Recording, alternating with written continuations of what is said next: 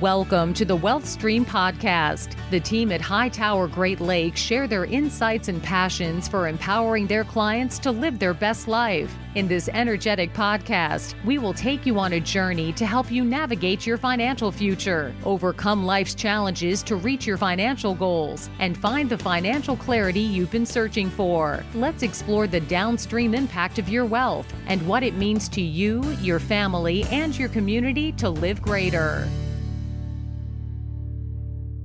Hello and welcome to the Wealth Stream with Tim Scannell from Hightower Great Lakes. Today we are talking about creating recurring revenue for your business. And I said that because this is part two. I wanted to let you know right off the bat, this is part two. Tim did a great job explaining a lot of things in part one.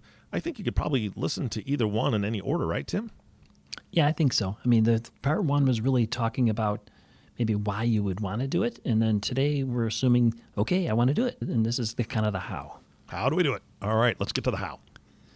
So just to kind of refresh a little for the reasons why, just real quickly, predictability. You know, people adopt subscription billing models or recurring revenue. So revenue can be more predictable, and as a result, their staffing, their expenses can also be more predictable. Mm-hmm. And then a number of them also do it to kind of eliminate the seasonality. So, you know, my accountant charges a retainer, and that allows me to access her expertise when we need it, but it also kind of eliminates the seasonality of her revenue, and I'm sure it helps her with more budgeting and things like that. And then both of those two things lead to hopefully improved valuations. So recurring revenue in general will boost the value of your business. So if you can demonstrate that you have recurring revenue, the buyers are going to probably pay you a little higher price when you leave. And then just from an operations standpoint, we had talked a little bit about what we call the Trojan horse effect, where customers are likely to buy more things, you know, if they're paying you a fee. And that's also why they call it the sale that keeps on giving, you know. So with the subscription model, companies definitely realize or see that they end up selling more things as a result of that. And then finally, the good ones, the companies that really set up the recurring revenue or adopt the subscription model, they're going to be the ones who also look at the data. What are people buying? What kind of services are we providing the most? And as a result, kind of focus their service, their value promise, so that they're really delivering a value so that the clients will continue to subscribe. So, you know, we've talked about Netflix and Prime and other things like that. So that's really why. And so let's assume that you've made the decision to do it. And today I thought we'd talk about, you know, how to go, some steps you can take to basically start that recurring revenue model. All right, sounds good.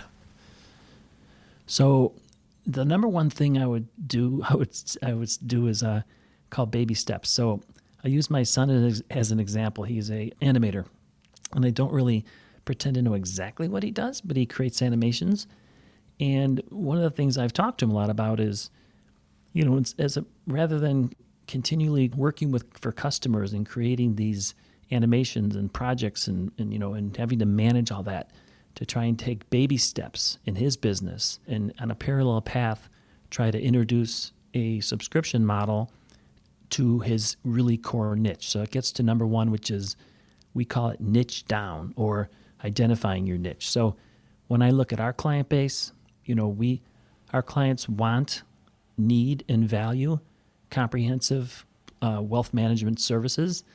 Some people like to do it themselves. Some people like to have multiple advisors do different things. Our clients really, they come to us because they want us to be kind of a quarterback, and they want us to be partners with them to really provide that ongoing proactive service. So they value it, they want it, and they need it. So that's our niche. You know, I mentioned in the last podcast, my HVAC company, my heating and air company, you know, they specifically went to their existing clients who had worked with them, had continually coming back to them, and they identified, you know, that I was one of their niche clients. And they said, hey, Tim, you know, would you like to get preferred access to our key people? And honestly, they're amazing. You know, when something happens, they come out, I talk to them. They're super knowledgeable. They're very well trained. And that's hard to find, and it's hard to get. So it was kind of a recurring or a niche for them. And I'll just give you one other example before I get into, you know, some of the more details. But Eric, I don't know if you've ever heard of the Mosquito Squad. Are they in the... I think there is a company that's very similar. Yeah, so we live in a very wooded area, my wife and I, Nancy. And it's also a lot of rain. It's near Lake Michigan. So a lot of mosquitoes, a lot of deer, which also brings a lot of mosquitoes.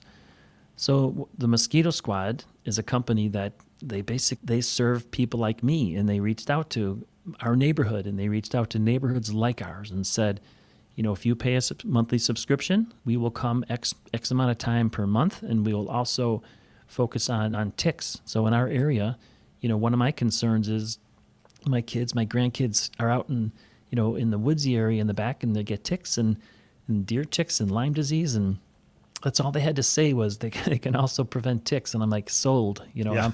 I'm your niche client. So the point is, you really need to identify who you add the most value to, and really create a niche and focus your subscription service initially on that niche. Yeah, no, that's fantastic because, and I could be wrong, but the area you live in, I'm assuming, number one, it gets incredibly cold. We know that because you and I've talked about it before. But in the summer, I'm assuming it maybe because you're closer to Lake Michigan, maybe you're getting a little bit more breeze. But when it's hot, it's just hot, right? Is that okay? So it's not like you can open your windows and get a nice breeze that's going to cool your house down. It's hot out there too. It's just so having an HVAC company you have a subscription to, that they can make sure you're up and running. It's miserable without those luxuries that we a lot of times take for granted because it's just going to turn on. So I love the idea of subscription for them. Yeah, and so just like in the Mosquito Squad and niching down, I read an article recently about the founder of a company called Super, and I think it gets back to I remember watching movies where they would call their building superintendent the Super, but there's a guy who was in San Francisco. He had been a renter forever, and he bought a house, and he just couldn't believe how much hassle was owning a house, right? Eric, I've talked to you a lot about all the work you've done, and fortunately you're very handy. This guy apparently was not.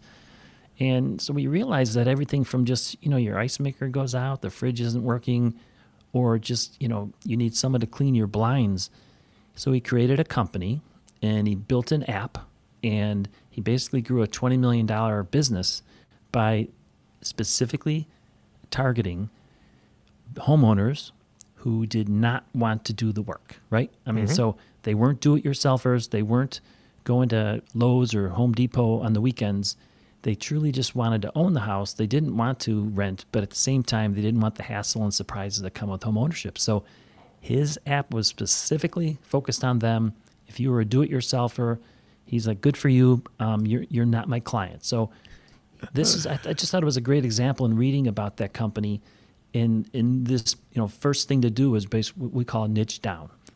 Yep, my wife created that. My wife created that exact thing, except for it's just the app is mainly just her phone, and all of our friends who don't like to do the work themselves call her to have me go over. So there's that.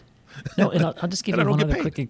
That's fine. Yeah, I'll give you one other quick example. So Nancy, my wife Nancy, she a couple years ago I think it was Christmas, maybe one of the holidays, she bought me a brand new Peloton bike, and I rode it once, and then she just finished her 600th ride. So she loves the gift she gave me.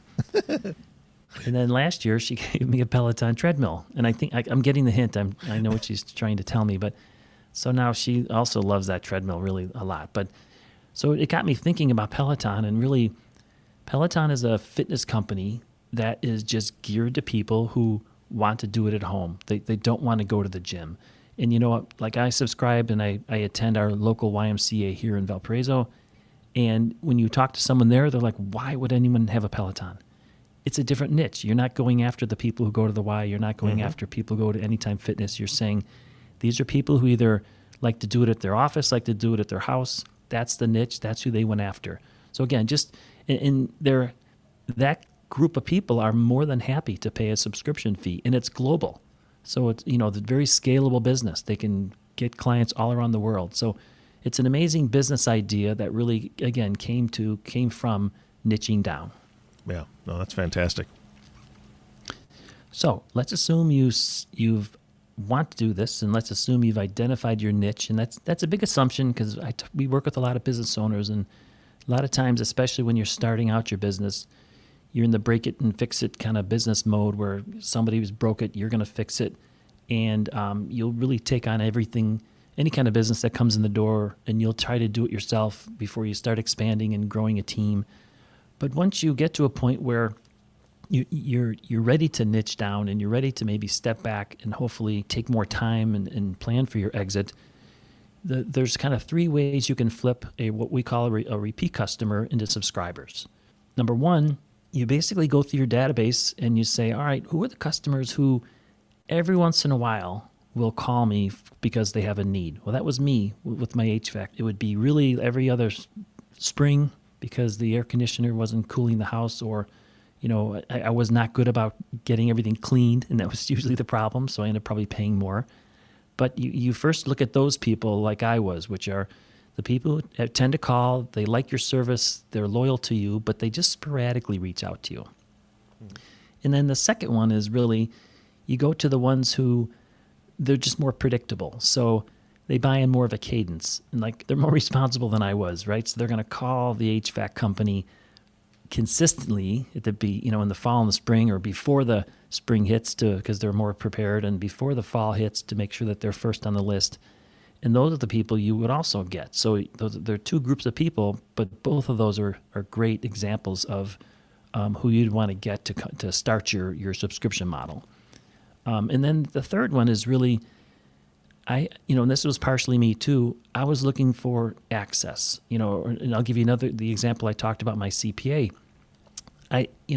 Rather than calling my CPA when I needed something and I ask her questions and she's got to figure out how to bill for it, now I'm on a retainer where I pay a monthly fee and I have access to expertise. And I can't tell you how valuable that is if they know they're going to get a bill, yet if they pay the retainer fee, they know that they're going to get it, and they're going to more often call, and they're going to more often tap into it, and as a result, they're going to feel like they're getting more value from you. So that third category is maybe look in your database for people who periodically call, and they're looking, they need your expertise, but maybe they don't call as much, but they might be willing to pay some nominal or reasonable value, fee for it. Got it. All right. So those are kind of, like I said, 3 things you can do to flip your repeat customers. And there was an example that I read about too that I personally use. I'm a subscriber, and that's Hewlett-Packard, their ink. So, Eric, I don't know, do you have an HP printer? I don't. I have a different brand we won't mention. Ha! Okay, so you're one of those. No, just kidding. I'm one of those. So I remember when the last printer that I bought, and I imagine a lot of people bought printers, or a lot of people went down to Staples or some other company to buy their equipment when COVID hit, as they're equipping their homes for everything. And one of the things that I did was I signed up for subscriptions. So what Hewlett-Packard found, and I remember doing this years and years ago, was when I bought a printer, I would use HP ink, and then all of a sudden you started getting a lot of advertisements from competitors that were maybe less expensive or recycling, cartridges that was taking away some of the business, according to HP when I read about it. And so what they did was they launched their own program where they said, you can subscribe and in the mail, and I get something in the mail usually every month. I get 2 printer cartridges in the month, and they usually time it. And apparently, I guess what they do too is there's a system inside of your printer. I didn't know this until I read the article, that kind of sends a little note to HP and says, hey, the printer ink is running out. Time for Tim to get a new cartridge. So it also starts hitting me with, because they have my email, they have my contact information. They might start sending me new offers, things like that. Tim, like I said, I use an EcoTank. So I won't say the name brand of that, but it actually, instead of cartridges, it uses bottles. And so I just actually refill the reservoir, and it works fantastic. But what I found interesting is that I know that I'm low on black. When I set had the computer take a look at the printer, so on and so forth, all of a sudden, Amazon suggested to me through one of my Echo devices, hey, by the way, we noticed you're low on black ink. Exactly. I'm like, oh man, this is getting a little bit too real for me, But yeah, the thing is that it can be here the next day if I just click that button. So yeah. Yeah, Yeah, and I have. It's like, oh, is Alexa listening to you or something? Somehow they just know it's you need just, it. it's hooked up through the computer system. As a shopper, I've got that on there, and so it'll make suggestions to me. And I don't know how to turn that off. I'm sure there's a way. Yeah. Yeah. Getting back to my son Kevin, he was my tech guy, and once he left the house, I don't have a tech guy anymore. So you could subscribe to one. I'm sure there's got to be a subscription service out there. Yeah. But what the article talked about too was that one of the side benefits that HP found was it just created a lot of brand loyalty. So the people talk about what's your score for your loyalty scores. I forget the word for it, but they found that there was so much more loyalty and so much more positive response to their brand because they were just continually delivering value in a very convenient way. And again, getting back to, you're not doing this for everybody. You're doing this for a niche. Some people don't want it delivered. Some people prefer to go get it. Some people would rather shop for it. But there's a whole core group of people that HP found that just wanted it simple and just wanted it delivered to their house. So I would use them as or this example of how they did it in your own business also. So like one of the things they did was they said, we're going to have multiple plans based on volume. And I think their lowest one was, 99 cents a month. So that can't be too bad, right? And then their highest one was like $25 a month, where it's all based on how many pages and how often you use it. But by offering, different plans, they were able to kind of, like you said earlier about Amazon, get you in for this, and then, or the car wash example you talked about in the first podcast, their first part one of it is, get you in with $10 a month for 60, 90 days, and then see what, that goes up after that. But you just offer multiple plans that are customized to people so that they feel like they can choose one that fits them. And that's what I would recommend that people do if they're considering this. And the other thing that they do, and my accountant does this too, is Hewlett-Packard did what they call allowed for carryover. In other words, sometimes you don't order enough, or sometimes you order too much, and they can kind of tell. Like, so I subscribe to, and I get beef shipped to my house, and I get it from a local farm in Indiana that has grass-fed beef, and they deliver like a recurring package every other month. But I can log on any time, and I can say, hey, we were traveling, or we just weren't eating that much meat, right? So it gives it very easily. I can go in and adjust and shift the delivery date, and so it just, you want to offer your clients flexibility because they'll also perceive more value from that. Agreed 100%. And I've seen that with other services, and I think that the services that don't offer it, they're really missing an opportunity there, because if you feel like you're obligated, or not obligated, but you're trapped, right? I think is the word I would use. If you feel like you're trapped in a subscription, you're more likely to cancel that just to get out of it, and just you're not going to have a good view of the company. But when you can, and I've seen this before on a couple subscriptions I've got, a skip button. It's that simple, right? Skip this month, and that's because I have extra or whatever. And then, okay, they skip the shipment. I don't make the payment, and then it resumes, 1 month later. It's brilliant. It's very good for the consumer, right? We feel better about that, and we don't feel trapped. But I think a lot of companies are a little scared that, somebody skips it, and then they realize they don't need it, and so they're going to cancel. So I don't know what the deal is there. No, I agree. And like, I get, my sister-in-law had recommended about a year ago that she uses or subscribes to overnight oats, and she has that for breakfast every morning. And so I tested it out. And one of the really nice things about that is when they'll send you an email and they'll say, hey, in 2 weeks, we're going to be sending out a shipment on your regular shipment, but click this button if you want to delay it. So just making it that convenient, leveraging technology is really helpful. And I have more brand loyalty to them because of that. Perfect. And then the last one is, never let them run out. So you could certainly do it like HP, and I don't want to say it's sneaky, but there's a technology, that's driving that. But the other way is, when I think about my heating and air conditioning people, again, just to get back to them, everything with my HVAC, my heating and air is through the Wi-Fi and on my app, so I can turn things on, turn things off. A lot of people do that. But because of that, they also have access, and I've given them permission, to have access where they're monitoring things. So they can actually tell if the filters need to be changed, or if for whatever reason the pump is not pumping properly, or et cetera. And they never let me run out. They never hopefully prevent me from, having an air conditioner that's underperforming. So if you're able to offer flexibility, offer multiple types of plans, if you're able to allow people to turn it on and turn it off and adjust it when they need it, and then if you can somehow help them so that they never run out of your service or never, need to break, it breaks and then you need to fix it. It creates repeat customers, which are the lifeblood of any business, and it'll also really, the evidence shows that it increases the value when you're ready to exit. So this is something that I think most business owners should at least consider and follow these guidelines and maybe how to do it. Absolutely. All right. What else do we need to cover in today's podcast? So I just think, again, just to get back to, if you as a business owner, if you're able to look at your business and identify ways to create recurring revenue, it's going to be more predictable. You're going to have more time, more flexibility. You're going to improve your valuation. Sales will likely increase. And there's very simple ways to grab the low-hanging fruit and do it. And then there's also more complicated and more intricate ways that every business is all different. But we work with clients to help them build successful exits when they're ready to go. And this is really one of the ways that we consult with clients to help them really hopefully maximize their value and hopefully exit to their next passion once they're ready to go.